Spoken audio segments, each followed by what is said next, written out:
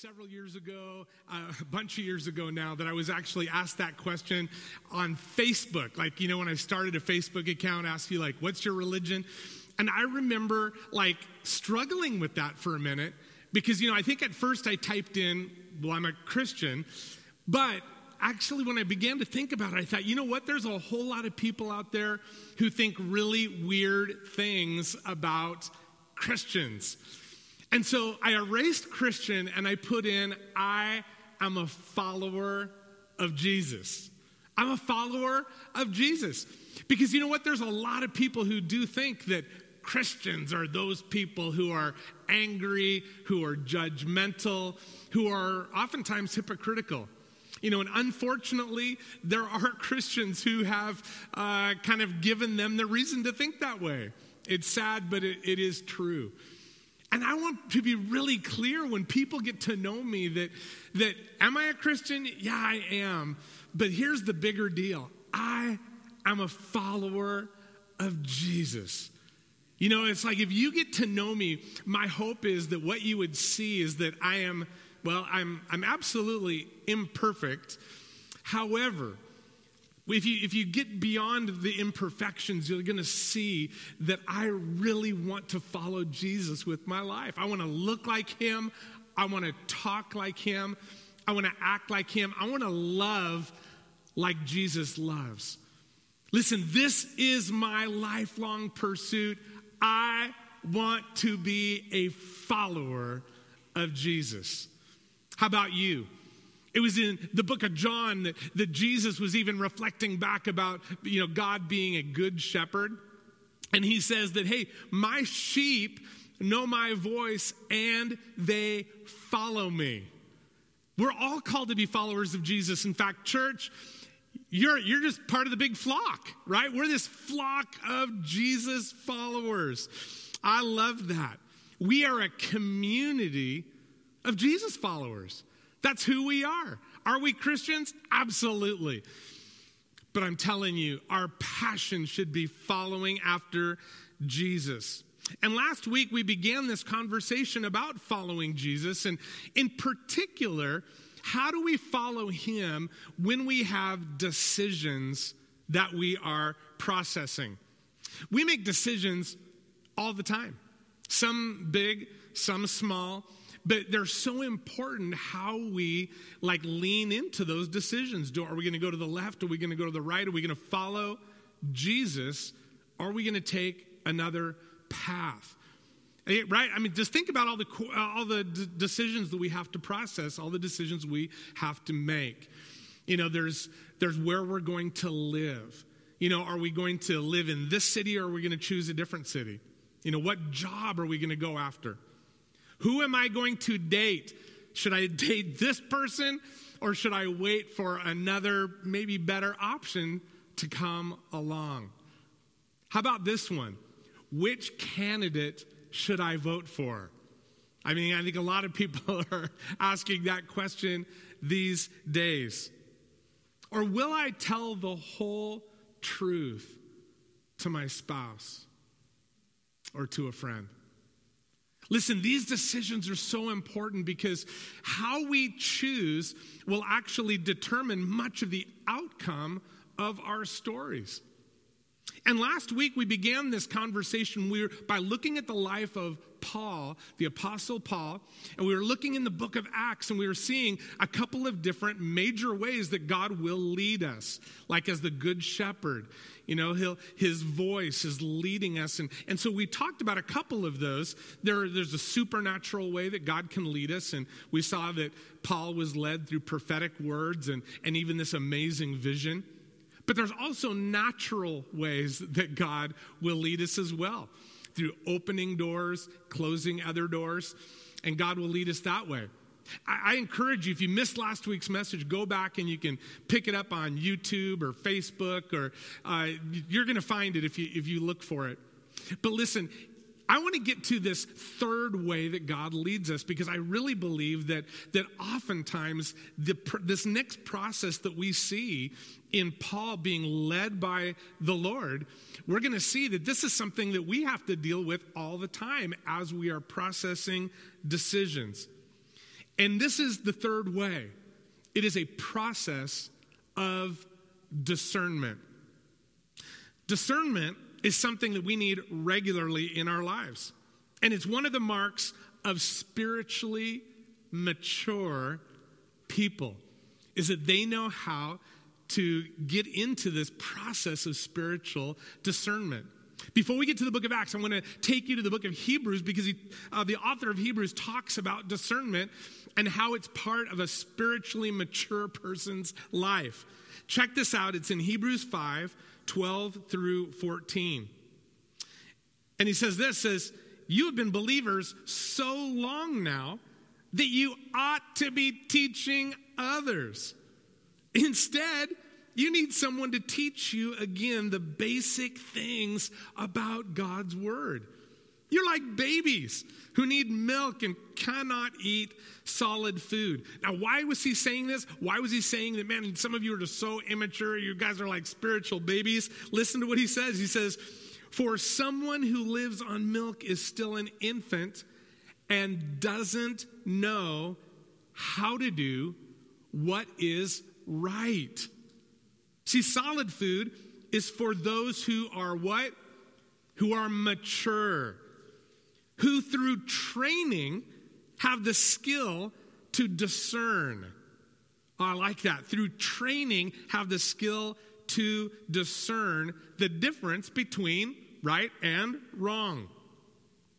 Listen, if you want to be spiritually mature, I think this is great news for us because it says through training, we can actually develop the skills of discernment and become spiritually mature people.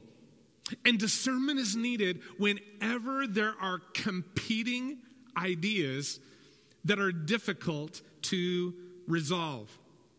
So what we're going to do here, we're going to dive into Acts chapter 15. We're going to go into training with Paul and see if we can pick up some of the skills that he and the church exhibited, because I think these are the same skills of discernment that we need in our lives as well. Now, it's in Acts 15 that it traces a story that begins and ends in the city of Antioch. This was a bicultural city, and guess what? The church there in Antioch was a bicultural church. It was filled with Jews and non-Jews, Gentiles, like many of us. But a major problem arose there at the church in Antioch. There were two competing ideas, and as you're going to see, they were not easily resolved. They were going to need some big-time discernment. But rather than kind of going to the beginning of the story, I'm going to take you to the end of the story, because as we look at a couple of verses 27 and 28 in Acts 15, what we're going to see is the goal of discernment. We're going to see that there was a couple of people that were being sent back to Antioch to give the news, to give the report on what had been discerned. But if you listen to this closely, what you're going to hear actually what the goal, I believe, is discernment on any time that we're trying to make a decision and follow after Jesus. So check this out. In verses 27 and 28 of Acts 15, this is the end of the story. It says, we are sending Judas. This is not that Judas. This is like another guy named Judas. We are sending Judas and Silas to confirm what we have decided concerning your question. For it seemed, listen to these words, for it seemed good to the Holy Spirit and to us. Those are some remarkable words right there. I want you to just listen to those again. For it seemed good to the Holy Spirit and us to lay no greater burden on you than these few requirements. Now listen, the goal of all spiritual discernment is to do these very things that they concluded in Antioch. The goal of all spiritual discernment is to come to a decision that is pleasing to both God and to you. I think that's pretty cool. And I think it gives me a lot of hope. I mean, there's this incredible feeling that we can have when we have processed a decision. When we've said, man, I'm gonna follow after Jesus in this decision that I'm making to the best of my ability. And I believe what happens is that when we do that, we actually put a smile on God's face. It's like it is pleasing to God that we are pursuing him in a way that we're saying, God, I just want to follow after you. I don't want to follow after my own pursuits. I don't want to follow after other people. I want to follow after you. And you know what? That pleases God. And I know what I've found in my own life, and I think it's reflected here, is that when we live lives that are set on pleasing God, guess what happens? Well, not only does God get a smile on his face, but we have a smile on our face too. And it's not like this like mocking kind of a smile, check out what I got away with, I made this decision over here, and it's like I'm pretty smug about that, right? That's not the kind of smile that it puts on our face. When we make a decision that pleases God, I believe that there is a smile that goes all the way to our soul, right? That smile that goes all the way through our bones, and it is the smile of just contentment. It's like, wow, God, I am so thankful that I followed after you in this decision that I was processing. And God, I believe that it pleases you, and that makes me happy too. So, what we're going to do now is we're going to jump back to the beginning of Acts chapter 15 and figure out what was going on that they needed to come to this point of discernment and this decision that was good to the Holy Spirit and to them. Okay? So, we're jumping back to the beginning of the story, Acts 15, verses 1 and 2. And this is what we read. It says, while Paul and Barnabas were in Antioch, right? I told you that's where the story begins and where it ended. While Paul and Barnabas were at Antioch of Syria, some men from Judea arrived and began to teach the believers this: unless you are circumcised as required by the law of Moses, you cannot be saved. And it says Paul and Barnabas disagreed with them, arguing vehemently. I love that word. I don't use it very often, but I think it's one that we should all put in our vocabularies. Vehement. Right? I mean, they were vehement. They were passionately arguing with these people. You're wrong. This is not what the gospel is about. But then it says this. Finally, the church decided that they weren't going to be able to just figure this out on their own. It says, finally, the church decided to send Paul and Barnabas to Jerusalem, accompanied by some local believers, to talk to the apostles and elders about this question. Now listen, remember, discernment is always needed whenever there are competing ideas that are not easily resolved. Now there's some things we face in life, some decisions that really don't require discernment, they just require obedience, right? Because God's like really clear.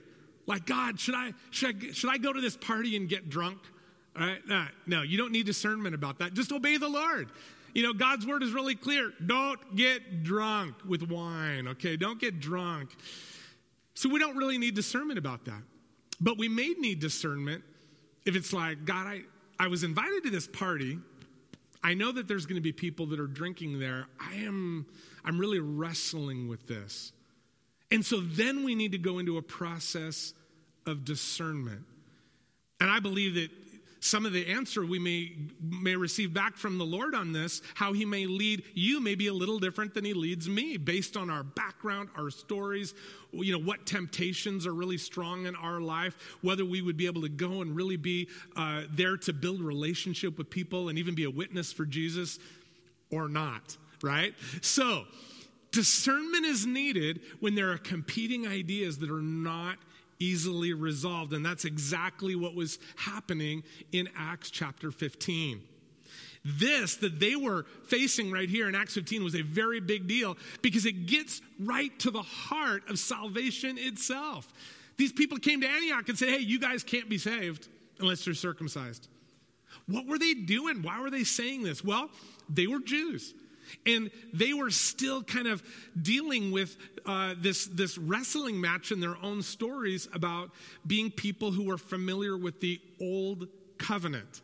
They were kind of old covenant believers who had met Jesus, right? They'd given their lives to Christ, but they still thought, man, all Christians have to maintain all of the regulations and requirements of the old covenant, right? That was written for Jews. And one of those was you had to be circumcised.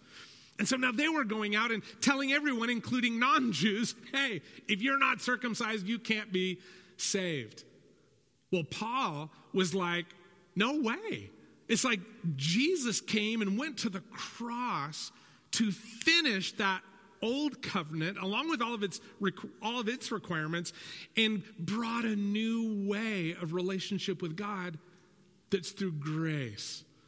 And so what happens here is that there's these two competing ideas and they're huge. They're like, this is a big deal because how the church would decide at this moment, well, actually it impacts your life and mine. The outcome of our decisions will really affect the outcome of our lives. So let's see what happens here. How did they respond? How did they go through a process of discernment? I think we're going to pick up some things right here that are going to be very practical steps in how we can move into discernment also, like the church did right here. So listen carefully to these next two verses because what you're going to hear is you're going to actually hear the first two practical things that they did to move into discernment. You ready? Now we're in verses 6 and 7 of Acts 15. So it says, so Paul and Barnabas arrived and it says, so the apostles and elders met together to resolve this issue. At the meeting, after a long discussion, Peter stood and addressed them. So in these couple of verses, I believe there's the first two things that they did right to really get after a heart of discernment. And here's the first thing that they did in this process of discernment. They included faith-filled leaders in the conversation. I believe that any time that we're really needing to discern something, that we should not do it in isolation. That we should include wise, faith-filled people. And that's exactly what they did. That's why they even traveled to Jerusalem, because that was kind of the headquarters at that point for the church. So they went back to the headquarters to find the apostles and elders. In other words, they didn't just seek out people down the street, right? They didn't flip over to Oprah to see what she was thinking or, go to Dr. Phil. They actually sought out. They went on a journey, and this was a journey to get to Jerusalem from where they are. You can kind of Google it and see how far apart Antioch and Jerusalem was. These were not neighboring areas. They searched out people who would not just kind of give them maybe what they wanted to hear. They sought out people who were both wise and filled with faith. And you may be saying, hey, they searched out apostles and elders. I don't know where I'm going to find an apostle today. Well, listen, me neither. But here's what you can know. They sought out elders. In other words, they sought out people who had lived more life than they had, that probably had more experiences, even maybe similar to these, and they were people who had not lost their faith along the journey. See, that brings me really real hope, because I think all of us can find elders in our lives if we seek them out, right? People who've lived more life, had more experience with these sort of things, and have not lost their faith along the way, but have stayed committed and faithful to Jesus. Man, I am so thankful for the elders that God has placed in my life. Man, and it's an honor whenever somebody comes and knocks on my door and counts me as one of those elders. But you don't have to come to me. There's lots of people, I believe, not only in our church, but maybe other people in your life, and maybe some that you're even related to. Maybe there's a grandparent who's, man, just faithfully followed Jesus, or a neighbor, or someone that you know. But hey, if all bets are off, come to me. I'll help you find one if I'm not the right elder for you. But listen, people who make decisions in isolation, like people that make decisions, they could try to discern things, but they're doing it kind of trapped in their own bubble of their own ideas and their own life experiences. I believe that those are people who often come to the wrong conclusions. We need to include other people in our story as we're going through processes of discernment. And as we do that, let's find wise people who are also faith-filled people. And that's the first thing that they did. But there's another thing that was in that verse there too. I don't know if you caught it, but it says that when they went and had these discussions with the apostles and elders, it says, after a long discussion. And this brings us to the second, I think, really practical point about processes of discernment. And that's this, that they were not in a rush. A process of discernment can't be done in a rush. They had a long discussion. In other words, they weren't just rushing to find a quick answer. They were committed to finding the right answer. Even if that right answer was going to take them a long trip and a long time, they were processing this deeply. And most of the time, that means that we're not just going to come to a snap decision. I want you to look at two proverbs with me from the book of Proverbs that are about being in a rush. The first one is Proverbs 19:2 that says, enthusiasm without knowledge is no good. Haste makes mistakes.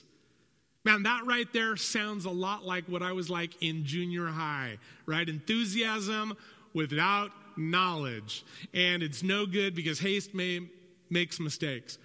Or you could just ask my wife, and that may have been me yesterday. I don't know, junior high or yesterday. But it's true. Haste makes mistakes. But look at this second proverb. Proverbs 21:5 says this, good planning and hard work lead to prosperity, but hasty shortcuts lead to poverty. Listen, so often, because we're living in this like microwave culture where we want things like right now, and we're just used to Googling any question that we have or asking Alexa, whatever. And we want those responses immediately. We want them right now, in this moment. And listen, if you're looking for a new salsa recipe, that probably is an okay idea. But that is not how we go about discernment, because there is no shortcut to wisdom. We don't just get wisdom instantly. Most of the time it takes time, long discussions, right? That's how we come to a process of discernment. So they included wise, faith-filled people. They took enough time to have long discussions. But the third thing they did is that they remembered what God has done. They just reflected back on, hey, what has God done in our story? So I want you to look at the very next verses. It's Acts 15:7-11. So at the meeting, after this long discussion, Peter stood up and addressed them as follows. Brothers, you all know that God chose me from among you some time ago to preach to the Gentiles so they could hear the good news and believe. God made no distinction between us and them. In other words, between Jews and Gentiles. For he cleansed their hearts. How? Not through circumcision, but through faith. We believe that we are all saved the same way, by the undeserved grace of the Lord Jesus. So what did they do? After this long discussion, he stands up and he says, hey, we need to remember what God has done. Like, remember, he called me to go to the Gentiles. And remember, he called me not to like preach the old covenant, but the new covenant. Because what we know is that all of us are saved the same way. It's by Jesus' undeserved grace. Friends, it's because of the cross. But listen, we can become very forgetful people. I think it's a tendency of humanity to forget what God has done in our lives, right? We become kind of, I think, like the Israelites when they left the nation of Egypt, where they had been in slavery for 400 years, right? It's like, man, wouldn't they be rejoicing? Well, they did some rejoicing. I mean, they were just set free from 400 years of slavery. But as soon as they hit difficulties, right, as soon as there was like kind of competing ideas going on even in their own soul, you know what they did? They forgot what God had done. And they were so forgetful that as soon as they hit hardship, they said, let's go back to Egypt. Wow. I mean, I think that's unfortunately the story of a lot of people who are forgetful, even who are believers. It's like, man, God's done so much in my life. This is so awesome. But they hit a hardship, and what do they want to do? It's like, I'm going to just toss all of this out, and I want to go back to the same slavery that I was in. Right? I mean, they forgot so much about how God rescued them. Right? All the way up to the Red Sea, where God just opens up a path before them and rescues them. And if that wasn't enough, then God closes the Red Sea over their enemies so that they could never again be taken by Egypt back into slavery. I mean, God did so much for them to rescue them and to resource them, but they were forgetful. Like, listen, over and over we see in God's word that we are to remember. Don't forget God's benefits. But oftentimes we do. And I think we need to come back to places of remembrance. What has God done for you and for me? How has he strengthened you over the last 6 months?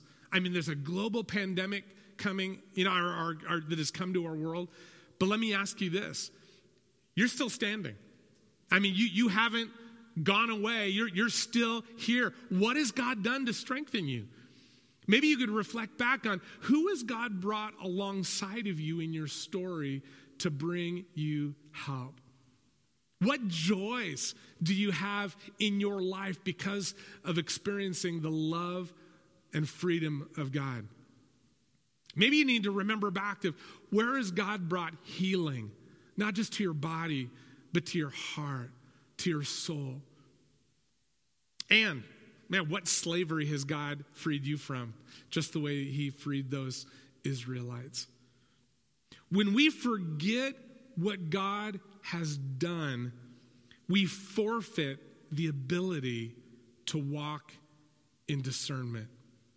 We need to remember what God's done, friends. We need to bring that back to our memory when we are in a process of discernment.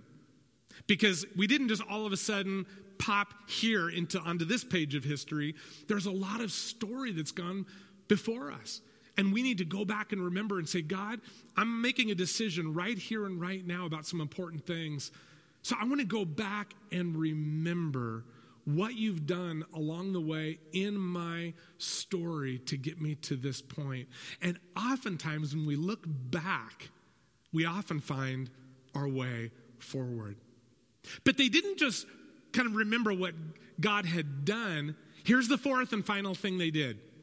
They rehearsed what God had said. So they remembered what he'd done, but then they rehearsed what God had said. They literally turned to Scripture. And so when Peter was done remembering and reflecting on what God had done, James jumps up, and we see this in verses 13 and 15, because it says, when they had finished, James stood and said this. Read along verses 13 and 15. Brothers, listen to me. Peter has told you about the time God first visited the Gentiles to take from them a people for himself. Right? He's like saying, hey, Peter's just told us this. And this conversation, or this conversion of Gentiles, is exactly what the prophets predicted, as it is written. And you can go and read along with what James quotes, but he actually goes back to the prophet Amos, where God promises to bring salvation to the Gentiles. So they remembered what God had done, but then they rehearsed, this is what God has said. They turned to the Word of God. They opened the Scriptures. Listen, spiritual discernment will always be in alignment with God's Word. If you're ever hearing a voice and you think this may be Jesus, like summoning me forward, calling me forth in a new direction, here's what I can promise you. It will never violate God's Word. He's never going to lead you in a way that somehow contradicts this new covenant reality that we are walking in by faith and through grace. It is always going to be in alignment with God's Word. And so what did they do? Well, they did four things. Four really smart, wise, and very practical things. Things that you and I can actually do. They're skills that spiritually mature people develop. They included other people in their stories. Wise, faith-filled people. They took as long as necessary to have conversations about this very important conflict, these competing ideas. And then they went back and they remembered what God had done in their story, and they rehearsed what God had said in his word. And they came to this amazing and beautiful conclusion. It's in verse 19 of Acts 15. So James, when he's done reading this scripture from Amos, he says this, and so my judgment is that we should not make it difficult for the Gentiles who are turning to God. This is my judgment. This is what I have discerned. This is the direction I believe we need to go. And what we find is that it was affirmed also by the whole church in the story. Because right at the conclusion of this, the whole church is gathered, and they actually are the ones that chose those who are now going to take the report back to Antioch and give them this amazing report that says, this really seems good to the Holy Spirit and to us. We have discerned, and I hope you rejoice with me as they did as well, that you rejoice that they chose to say, we are new covenant people. We are not bound by the regulations of the old covenant. We are now grace-filled, faith-filled people who are following after Jesus. Now listen, friends, these four very practical things I believe that we can all do. But it's not like a magic formula, right? It's like, hey, just do these four things, and any decision you ever, have, it's going to be quickly answered, and you're going to be following after Jesus. I don't think it's a magic formula. In fact, there's even things that aren't in this story that they probably did. They probably prayed, right, during that time of long discussion. It doesn't say it, but man, we should be submitting all these things to prayer. I don't believe this is a magic formula, but here's what I do believe. These are the kinds of skills that we can all develop to become mature followers of Jesus. People who aren't babies, right? Who don't know how to discern what is right or wrong. And we need this today, friends, more than ever. Let's pray right now that God will lead us on a pathway of spiritual maturity as we learn to be discerning people, and as a church, people who together follow after God. Jesus, thank you, Lord, that by your Spirit, by your word, and Lord, even through natural means like talking to other people for a long time about important things, Lord, you will lead us. Lord, you are the good shepherd. And Lord, we want to be that flock who hears your voice and who follows after it. Jesus, thank you for speaking to us in ways that we can hear. Lord, because you never want us to walk in confusion. You never want us to walk along paths where we don't know where we are going. Lord, you are that shepherd who is going to lead us by your voice. And Jesus, any who are with us today that are like saying, I am not exactly sure how to come into relationship with Jesus, Lord, would you help us to remember what they remembered hearing this story?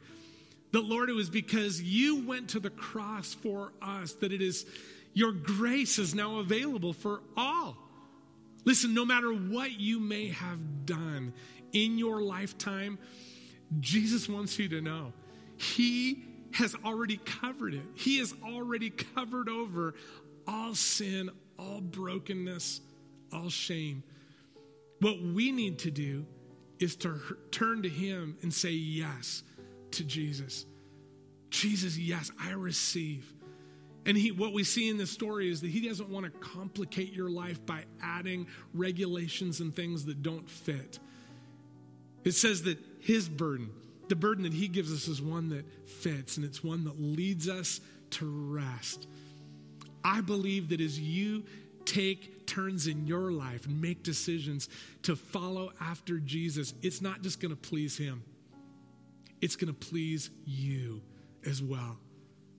Listen, today, if you are saying yes to Jesus, maybe you're online right now, and we have some of our pastors that are online with you. And if you just say, hey, I would love to know more about this. I'd love to pray with someone. And they're going to give you some really simple, helpful things of how you can begin to engage, not only with them, but with us as a church. And if you just say, hey, I'd like some more resources to explore this further, we have a really helpful pamphlet.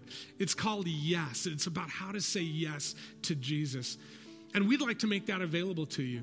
You can read it right on our website. If you just go to sm4.org/yes, you're going to see that all that helpful information for you to keep saying yes to Jesus. But if you'd like one in print, we'd like to send one to you. So just let us know. Go on our website. Right on the homepage, you're going to see a virtual connection card. You can reach out to us and say, I'd like more information. Can I get one of those yes booklets? We'd be happy to mail one to you anywhere in the world. We're going to do our best to get it into your hands. Church, you are loved. We are followers of Jesus. And next week, I'm excited that we're going to have the conclusion to this series on what it means to become his church. See you next Sunday. You are loved. Have a great week.